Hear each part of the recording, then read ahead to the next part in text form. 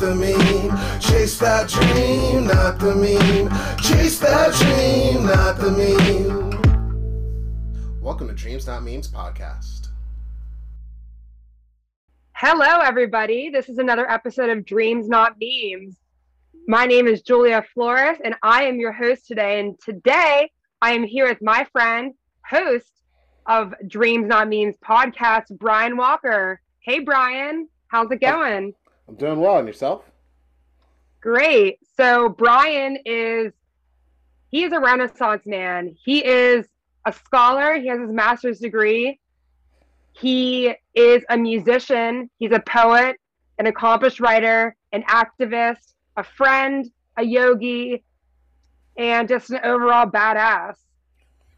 So Brian's been interviewing. His goal is to interview 1,000 people on the Dreams Not Memes podcast. So today, as one of his oldest friends, I thought that it'd be fun to flip the switch and so that everybody can hear about Brian as he's been asking everybody about themselves.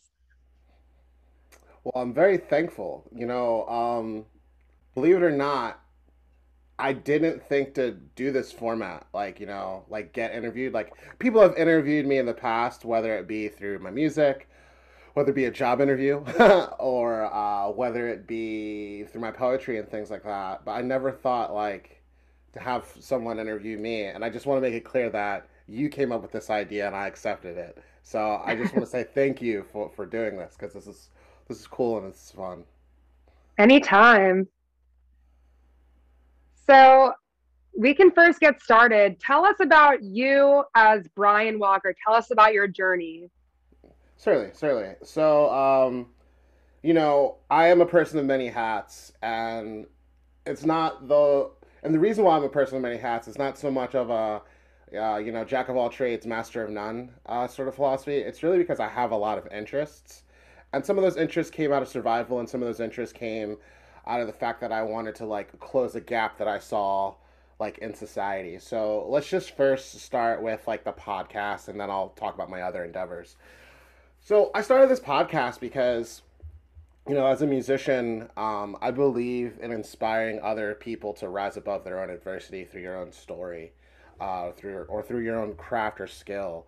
And, I wrote music from a place of struggle, from a place of hurt, from a place of understanding, from a place of love, from a place of connection.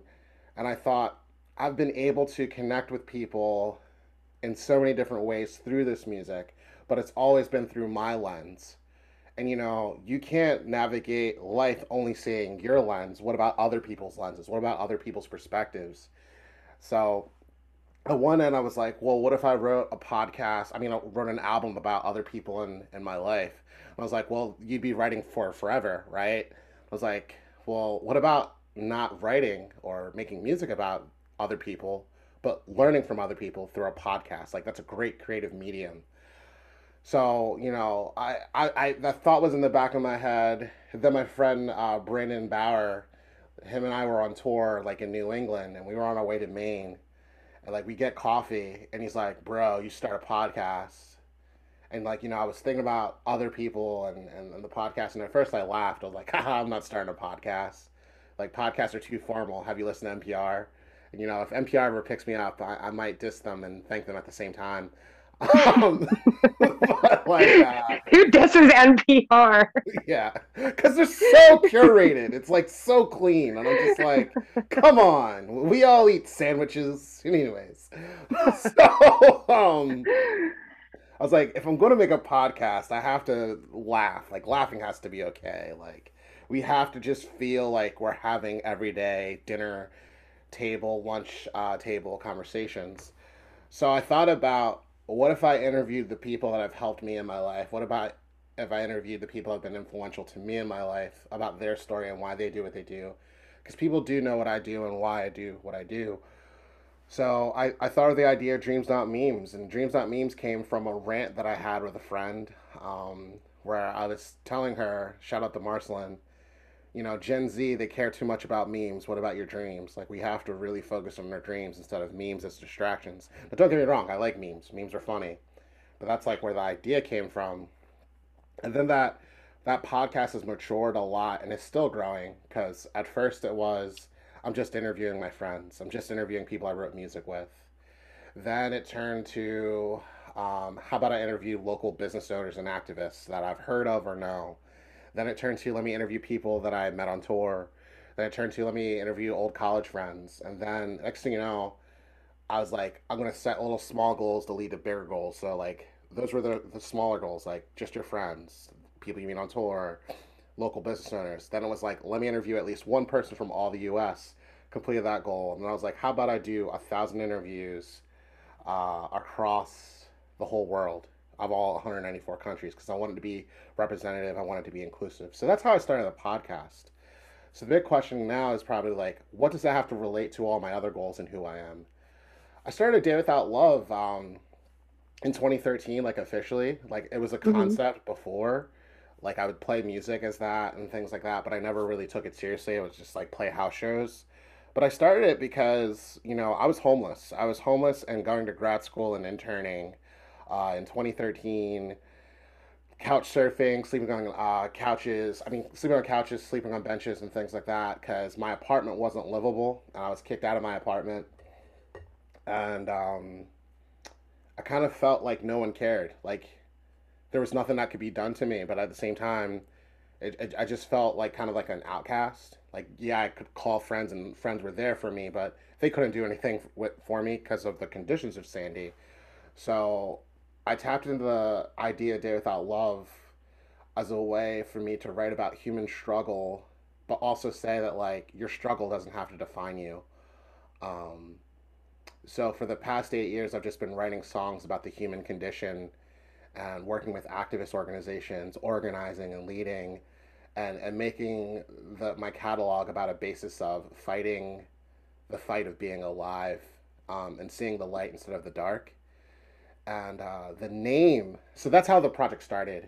The name of Day Mm-hmm. Without Love started back in 2008 when I was writing a poetry book. And the poetry book was called 365 of Being Alive.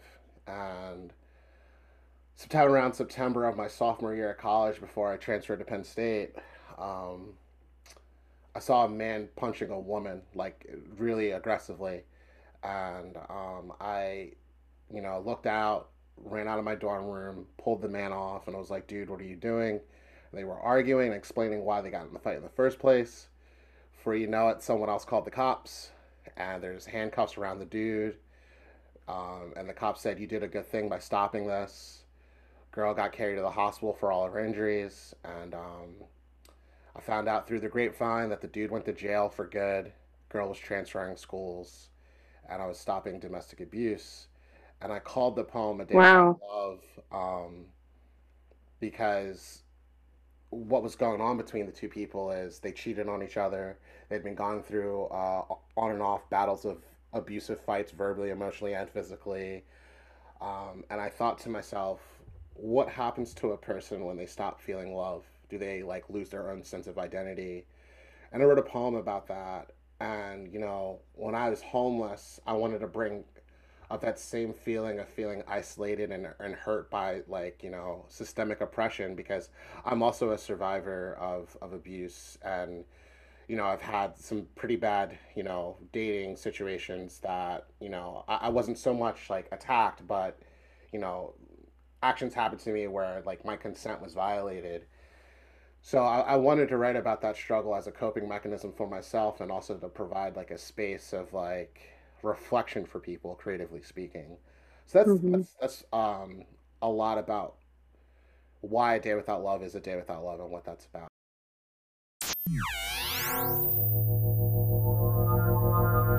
Quick message. Thank you for listening to today's episode of Dreams Not Memes. Please make sure to follow Dreams Not Memes podcast on your preferred streaming channel or on Instagram at Dreams Not Memes podcast. To support Dreams Not Memes podcast, feel free to contact me at a daywithoutlove@gmail.com for advertising or sponsorship opportunities. Now, let's get back to the show.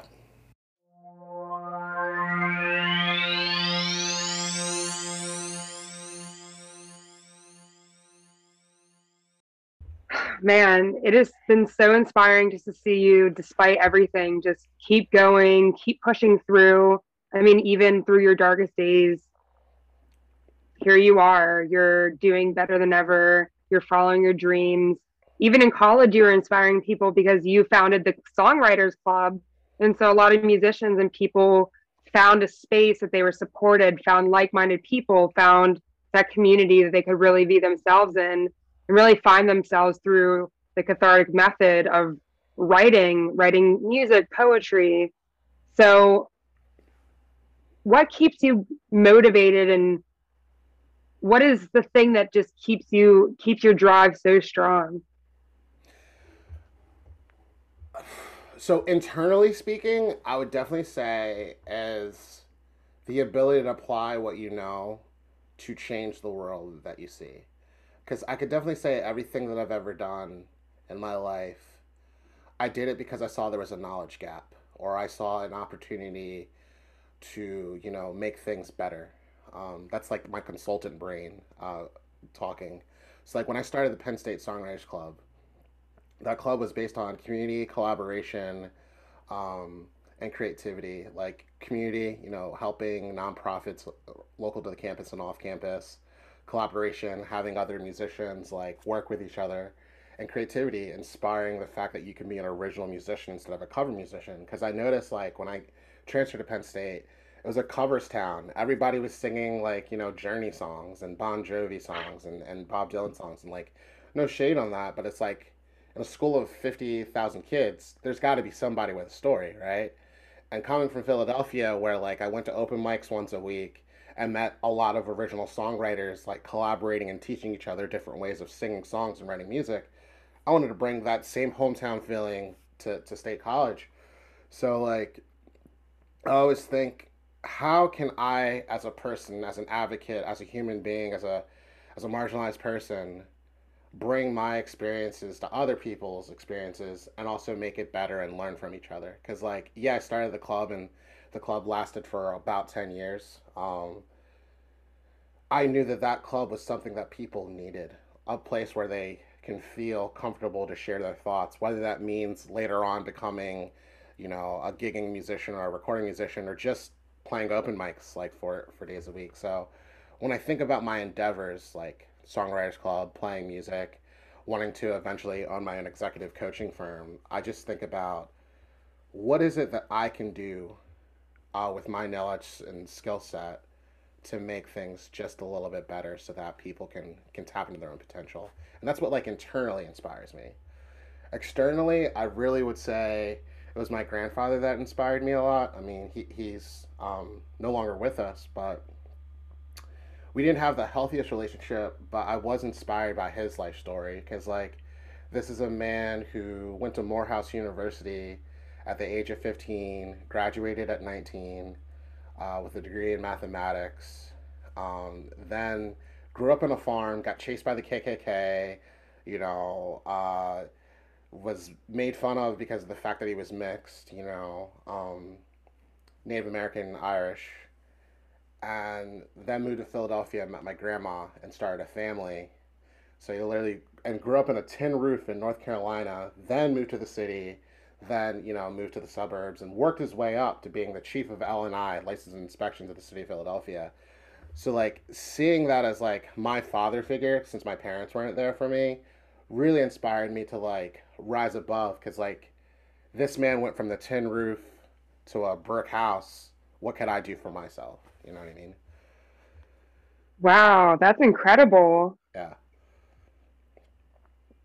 So it's inside of you, his drive and his inspiration. Oh yeah, I could definitely say that because I mean, on a negative side, what motivates me, and I'm laughing at this, is like a lot of the trauma that I saw, like growing up, or just like really crazy things. Like my 10th birthday, a drug dealer across the street had a pipe bomb put in his car, and it blew up. And I saw him like get arrested and all this stuff. Seeing that as a kid was like, that is not the way to live. And like, I think there's a movie called Boys in the Hood from the 90s where like every time something bad happens, there's like an interlude that goes message, and then like Keenan Williams goes like, this is what you don't do, black kids. Like, I saw a lot of like the wrong way to live growing up. Hmm. So I've always been motivated to do the right thing instead of the wrong thing, so I don't become a product of my environment. Wow. And I can't imagine that being easy at all, No, it was especially not. if you're, No. yeah, if you're around that all the time, it's hard to go against the grain. Yeah, yeah. Wow. So, what was it like growing up in Philadelphia? As most of you probably don't know, I'm from central Pennsylvania and I'm from a small city, and Brian and I both went to Penn State together. So, yeah, what was it like growing up in a city? It was weird and wild because like the neighborhood I grew up in wasn't the safest, but it wasn't the most dangerous. Do you get what I'm saying? So Hmm. true Philadelphians would say, "Oh, you definitely lived in like the suburbs of Philadelphia," but no, it was definitely Philadelphia. I grew up in the Wadsworth Mount Airy part of Philly, and the thing is, like in terms of socioeconomic status, we were like lower middle class to middle class. So it wasn't the worst of situations, but it wasn't the best of situations. But with that being said, I grew up in the public school system, then transferred to the Catholic school system, and I think that's when I started becoming more aware of my identity on all fronts, from race to like socioeconomic status, because I went to a school where half the kids like lived in the suburbs, had really huge houses in Chestnut Hill and Society Hill and things like that, and the other half of the kids were scholarship kids. And the first time I remember like knowing and learning that I was different was when kids bullied me and said that they had the Brian Walker touch if they touched me. And to this day, I don't know if that was like a racial thing. And then a year later, they put me in speech therapy because they said the way that I talked was too urban. Um, What? yeah. Yeah, so it was quite the culture clash. And that was just because I had a North Philadelphia accent. So keep in mind, that's my school life. Now, I got bullied.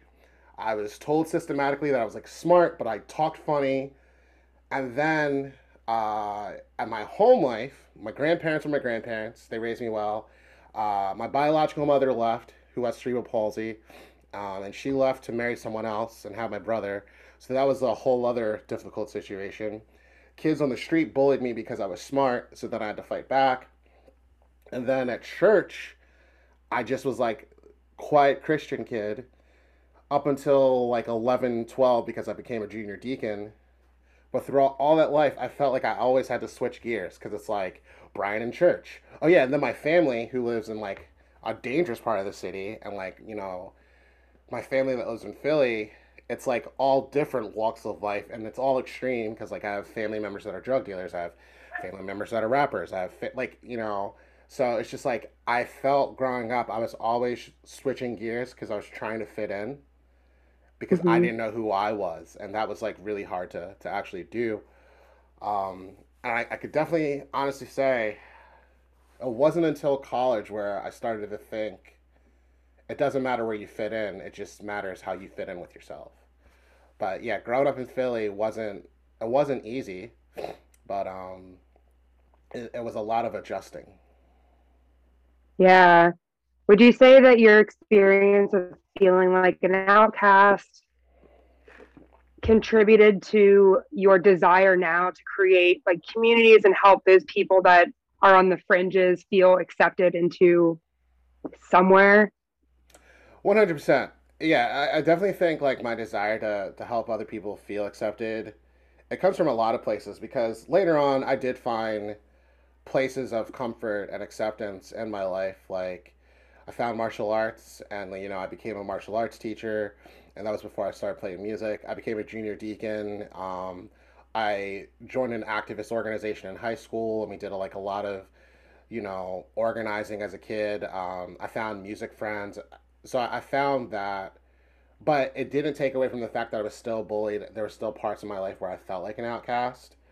Um, I think a lot of those experiences translate to me empathizing with others and me wanting for other people to fit in. And that's not like my way of saying like, all right, I'm doing this podcast, I'm doing this music, I'm writing these books, et cetera, et cetera. I'm pursuing my professional career because I still don't feel like I feel in, but it's more like I know how that feels. and a lot of us feel that way to some degree. So, how can I use my knowledge, skills, and abilities and experiences to help other people recognize that in a world of 8 billion people, you got to find your own roof. You got to find your own home. And what I mean by that is you got to find your niche and keep your ear to ground to find people that are feeling the same way that you feel, are creating the same way that you feel. Because if you don't, you might live feeling unfulfilled. And I remember feeling that way. So you've mentioned in addition to that you've been active in nonprofits and other community projects. So what are Mm. some of those that you've done? Whew. So I've done a lot. I mean, honestly, I probably should write a resume of all the projects I've worked on. So I'm just gonna say, like recently, some projects I've been a part of is Musicians for Bernie with my friend Christine.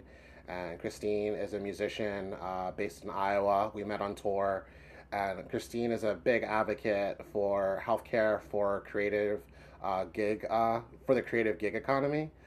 Hmm. So, and they were also working for Bernie at the time. So, like during quarantine, we worked on like throwing shows to raise money and talk about the importance of healthcare for the creative gig economy. So that doesn't just mean musicians. That's photographers. That's graphic designers, bookers, the whole nine. I also was an affiliate member of Coping with Dystopia, where every week we helped organize a show to fundraise for different organizations, whether that means women in recovery, people in, drug addiction or alcohol addiction and recovery, the people in Texas that, needed recovery and things like that. In my Hmm. college days, I definitely remember throwing concerts and meetups for Haiti, for Japan, because those were countries that were affected. I also once tried to start a nonprofit organization called the Quarterly in Philadelphia, where, and I even had interns. It was really ambitious, extremely ambitious, where on a seasonal basis, I got small businesses, musicians, and artists to meet up, bazaar style, and everyone would sell their products and promote themselves.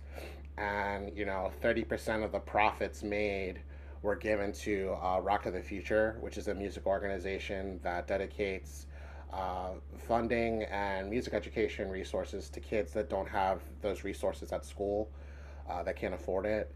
So, I mean, I definitely have been part of or tried to start a lot of projects where I tie my creativity to helping those that are in need.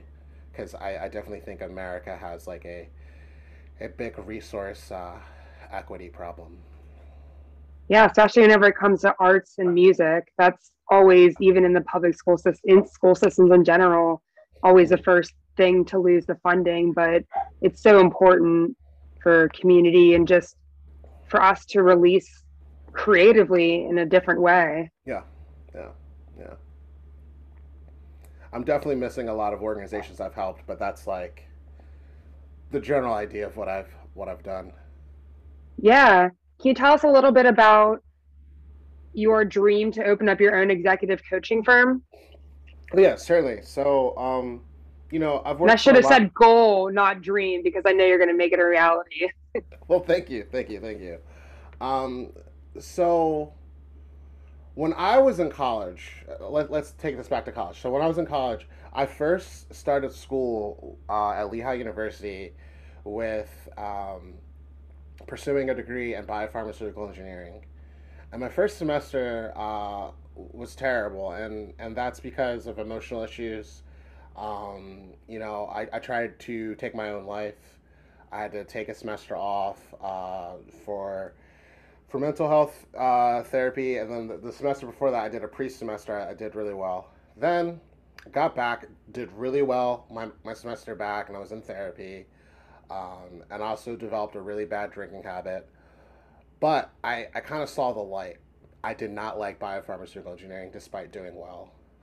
So I said, I want to talk to people. I don't want to fill like, bacteria and vials for a living. Like, because the pursuit was to, you know, find a cure for incurable diseases, specifically AIDS, because I lost a close family member. My friend's father died of AIDS, you know. So that was where that came from. Then after realizing, like, despite that noble intention, I did not like biopharmaceutical engineering. I took psychology and economics in a summer semester, and I said, you know, I like human behavior. I like business. I like numbers. I like analysis. I like asking why do people act the way that they do. So I had a meeting with my professor at the time. He said, you know, to be honest with you, I think Lehigh might be the wrong school for you. So I was like, okay. So I left Lehigh University, and I went to Penn State. I went to Penn State satellite campus because I didn't know if I wanted to live there because of my alcohol issue at the time. And I went to Penn State, pursued psychology and business, and I fell more and more in love with it. And then when I finally transferred to Penn State, I found a little field called IO psychology, industrial organizational psychology, and also founded the Songwriters Club. And I learned more about organizational consultants, executive consultants, and things like that. And then I published some research on gender differences in leadership and academic major differences in leadership, and I started presenting. And I met Dr. Rick Jacobs, who is an executive coach, and talked to him about leadership coaching. And when I thought to myself, like, I'm a student leader, I'm a leader in the student organization, Society of Human Resources, I really like music, and this field of executive coaching doesn't have like an entertainment field. And the music industry, entertainment industry has like a lot of equity problems. How could I develop enough job experience where I could help creatives and entrepreneurs and small business owners be accountable for themselves and be their own boss? Not from a marketing and sales perspective, but from an organizational perspective, so that they know that they are reaching their highest performance goals and their highest, you know, business goals. I asked myself that, and that's what drove the idea of like I want to like develop an executive coaching firm where people go to me, go to my firm to know that they can do the next big thing and be the best that they can and operate at their biggest potential without being scammed because there's a lot of snake oil and there's a lot of fake news out there in the creative economy. So that's how that idea came about. Wow. Well, I know that every time you put your mind to something, you achieve it. Well, thank you. And yeah, that's another thing I admire about you. And you obviously have shared with us how that just innate drive comes. I think people just have it's like an it factor. Like you have the drive to succeed or you don't. And some people can develop that over time, but there are some people that just have it. Oh yeah, oh yeah, oh yeah.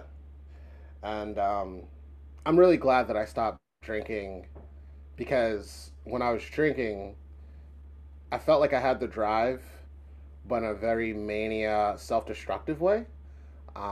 Meaning like I would show up to meetings, whether it was professional or creative, and I would glorify. I would never say it vocally, but I would always glorify things like I'm hungover and I just killed that presentation. Like like I thought that was cool. Like that was the way to be successful, Mm-hmm. and I blame that on nothing but myself. I mean, reading Bukowski too much might have had a had something to do with that, or Edgar Allan Poe, poets like that.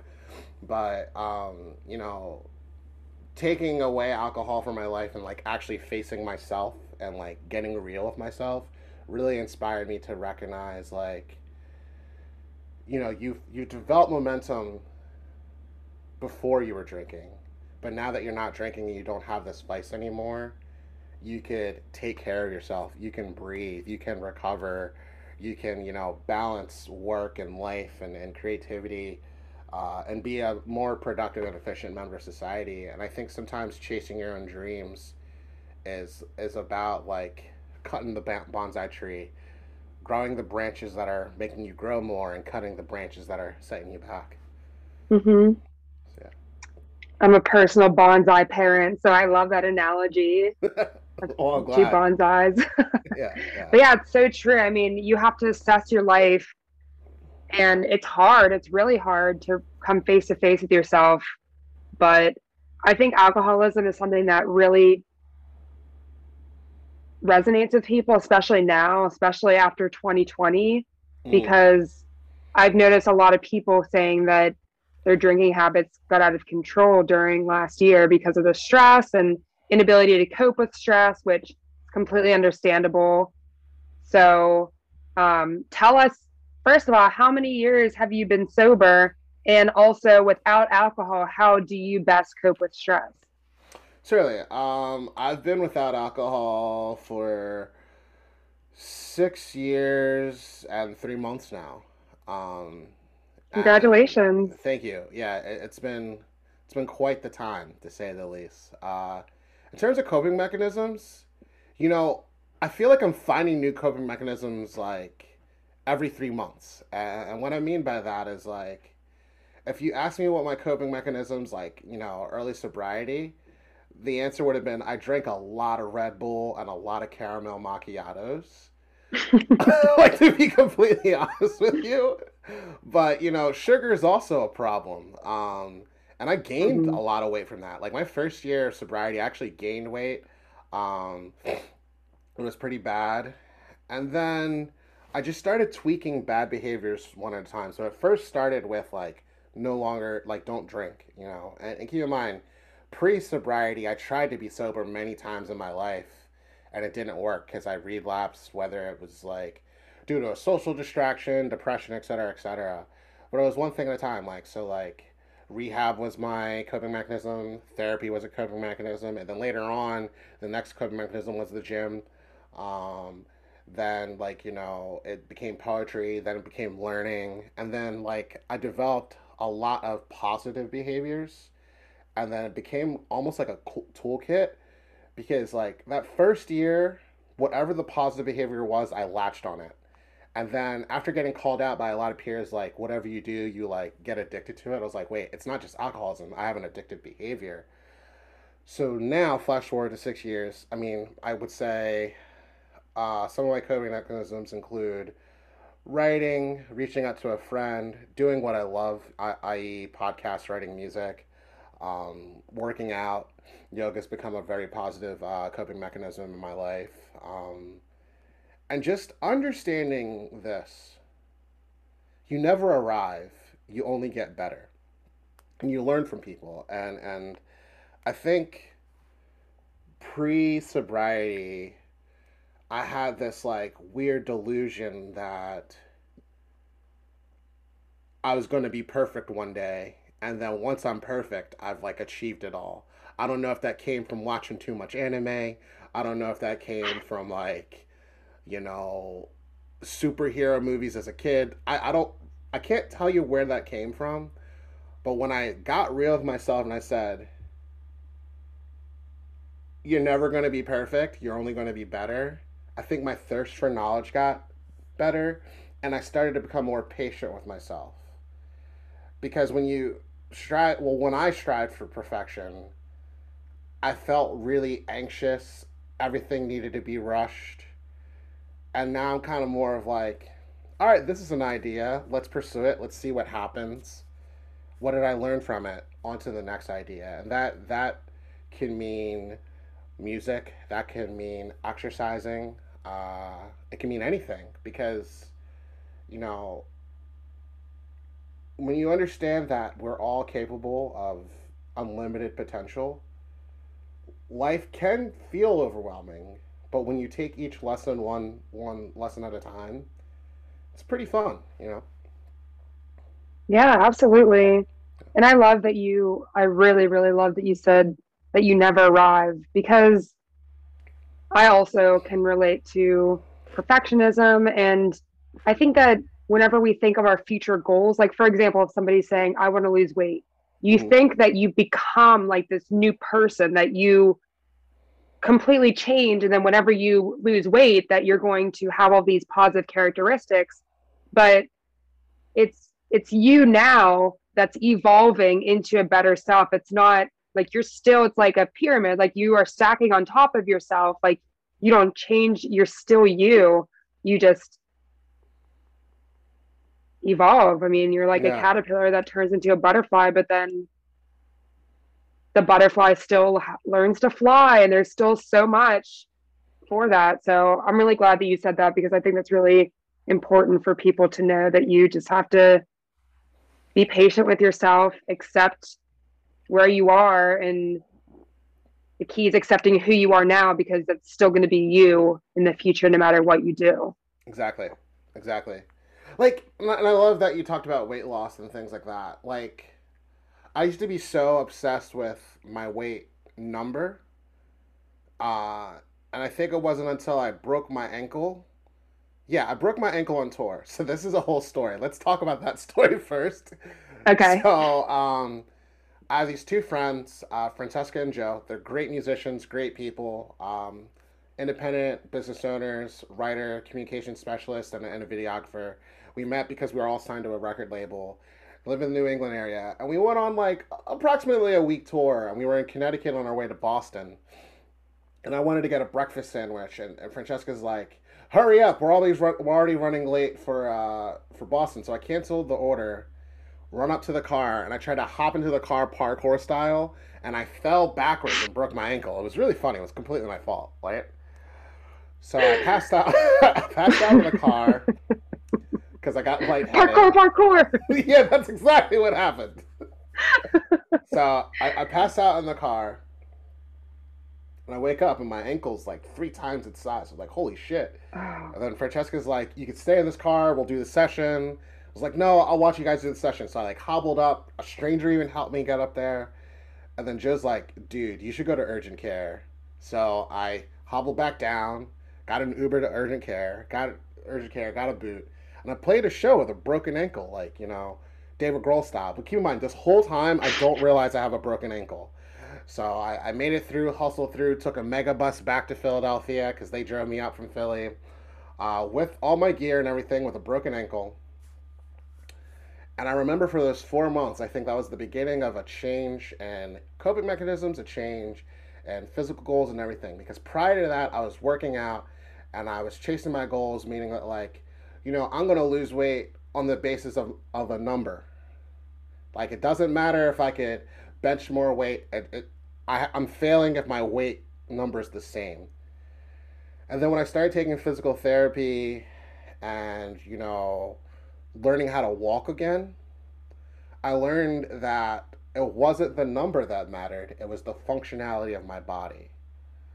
So I'm more focused to this day since breaking my ankle on what sort of things can I do with my body and mind and relationship with myself to make me better. And for the record, since I broke my ankle, I've lost 6 pant sizes. So I've made more progress focusing on functionality than a weight number, because that weight number just kept going back and forth. Like, to this day, I can't tell you what my weight is. I just can tell you that I'm probably going to have to get new pairs of pants again for the third year in a row this year. nice. You know what I mean? It's like Yeah. a cool thing and a very frustrating thing. But I decided to focus on functionality because I realized, especially since starting yoga, there were so many things that I couldn't do. Like, I couldn't put my hands behind my back. I couldn't scratch my back because I was so obsessed with, like, weightlifting. And like my weightlifting, I got a little obsessed with. So, like, now I'm just trying to balance between strength, flexibility, and just, without lack of a better word, being calm and centered. So yeah. Yeah. And that's really important. I think that, as we've talked about, just breathing and finding your deep breath is what is the root of it all. And there's Yeah. this quote, I don't know who said it, but it said, life's measured um, by the number of breaths that we take. Mm-hmm. So that just means to slow down and just, and I probably completely butchered that quote. I feel like there's more to it than what I just said. Gotcha. But the idea behind it is just to be mindful, take deep breaths, because breathing really helps us to stay calm and centered and find a safe haven within ourselves. True. Very true. Very true. And I mean, I could definitely say that's shown a lot in my work. And I would say that musically as well as professionally. Like professionally, I used to send the longest emails to clients and to coworkers because I thought like, it's got to be the biggest thing ever. And now I'm thinking about, well, before I communicate in any instance, what's the outcome? How can I be more effective? In my music, I was like, if you listen to my earlier catalog, I always kind of wrote from a perspective, the sadder, the better. And now I'm thinking, like, if you want to convey an emotion, think about how that emotion can stick with someone instead of just like using as many adjectives as possible. You know Yeah, what I mean? Whether that means writing a sad song or a happy song. So, just aiming to be clear and concise yeah.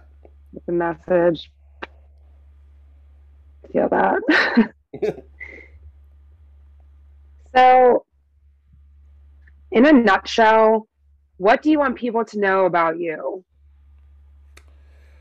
um, I would say, like, despite being very independent, I still need help. And I don't mean that as like oh Lord, please help me. I mean it like in a way where it's like the people that have worked with me in all my pursuits, I'm really thankful for them. Like, yeah, I might have the ability to curate a podcast, manage a band as a solo artist, work a 9 to 5, and write books like all by myself. But it doesn't mean that like somewhere down the road I'm going to need a PR agent to help me expand myself. It doesn't mean that I like writing all my song parts by myself. Like I like having bandmates and people that work with me. So I'm always like thankful for the collaborators that have worked with me and producers that have taught me, and without those people I don't think I'd be better. Without you, like, being a mentor as well as a friend that like motivates me to keep doing yoga. Like I don't think I would have stuck with yoga. Without knowing other poets, I don't think I'd still be writing poetry.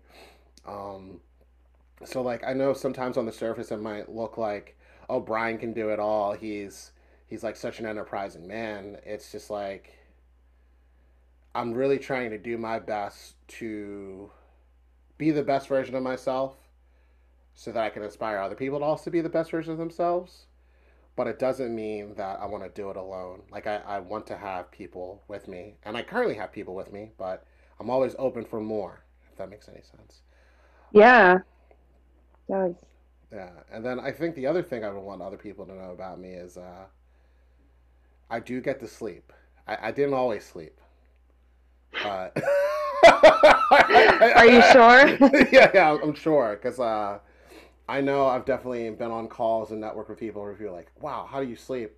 And the answer is exercise, sometimes melatonin. It used to be a lot of melatonin, and just setting boundaries for myself. Like I wake up every day with prayer and meditation, and then I ask myself, like after brushing my teeth, what are we getting done today? What are your things you're gonna do? What are your nice to haves, and what are your stretches? Things you're gonna do is like your bottom lines. Like you have to get this done. Your nice to haves are the things where it's like it's been kind of like going on in your head. Like you have to do your laundry. You know what I mean? But a nice to have might be like, let me organize all the items that I don't need and sell. That's something that like you're gonna get rid of. We all have to Marie Kondo our life sometimes, but you don't always have to do that all at once. You could do that a little bit at a time, and then your stretches might be like, what's a hard goal that I've been trying to do that I've been kind of putting off. So for me, I haven't practiced my banjo in a while, so maybe I need to get back to playing banjo again. Stuff like that. What other instruments do you play? So primarily I play the guitar, but I also play the bass, harmonica, um, piano, synth, ukulele, a little cajon, and banjo. Wow, I didn't realize you played that many. Yeah, yeah. Over all the years that you've known me, like when we first met, I only played the guitar and bass. But Mhm. over the years, I've just like picked up different instruments for different songs, and learned these things, and I'm still learning. So yeah. So you're self-taught with everything? For the most part, like vocally right now, I'm working with a vocal coach, Renee Dresner, and they've been such a joy and a dream. And it's been helping me. She's been helping me a lot with like vocal control and things like that because I've been dabbling in rap, but I also primarily sing. So just those vocal lessons have been really helpful in making me an even better singer and thinking about how can I be more dynamic within the music that I create. Wow, Yeah. it's impressive. So all the string instruments, you pretty much picked it up and wow. Yeah, and that's just been like YouTube lessons, listening to records, reading books, things like that. So yeah. Do you have one favorite book that you've read that changed your life? A book that's really changed my life is The One Thing by Gary Keller and Jay Papasan. The book, my mind's on books and records. The book really focuses on goal setting and being able to do the best out of every single task that you do.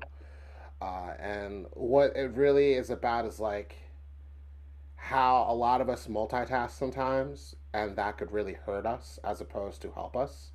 And how a lot of times we have a lot to do, but we never get it done because we're overwhelmed about getting things done. So the book, The One Thing by Keller and Papasan, is just like really transformative, and it's for anyone of all levels, whether you consider or are considered an expert or you're just trying to get your goals and dreams done. So that's been a really good book. In terms of a literature book, I read a lot of business books, to be honest with you, so it's been a while since I've read a literature book. Um, this is kind of a feelsy book, and I just started it. It's All About Love by Bell Hooks. That seems like that's going to change my life, so we might have to come back on that. But yeah, Okay, yeah, that's interesting. Yeah, I know you read a lot, so yeah, it's cool to know which books are your favorites. yep. All right, well, I think this has been an awesome podcast. You know, you and I have been friends since 2010. And like I've mentioned, I've seen, actually, both of us have seen each other from really dark, low points in our lives. And, you know, from alcoholism to graduating college and just starting our careers, we've always had each other's backs and always kept in touch and just encourage each other to keep going. And that means so much. So, it's awesome being your friend. And I'm so glad that I could interview you today and just help other people get to know you better because I know that you just have so much going on and just wanted people to really get to know the man behind Dreams Not Memes. Well, I'm extremely thankful because you are the first person that asked like, what if we interviewed you? And I was just like, I never thought about that. You know what I mean? Because like part of me feels like, oh, if you want to just Google me, but at the same time, this felt a lot more human and relatable, for lack of a better word. And I'm thankful for the questions that you sent my way, and I'm thankful for our friendship. You've definitely been a person of many hats for me, from a mentor, a sister, a friend, someone I look up to, and I'm thankful for our friendship and our bond and just being able to grow every day. So thank you for your time. Yes, thank you. All right, bye. Peace, peace.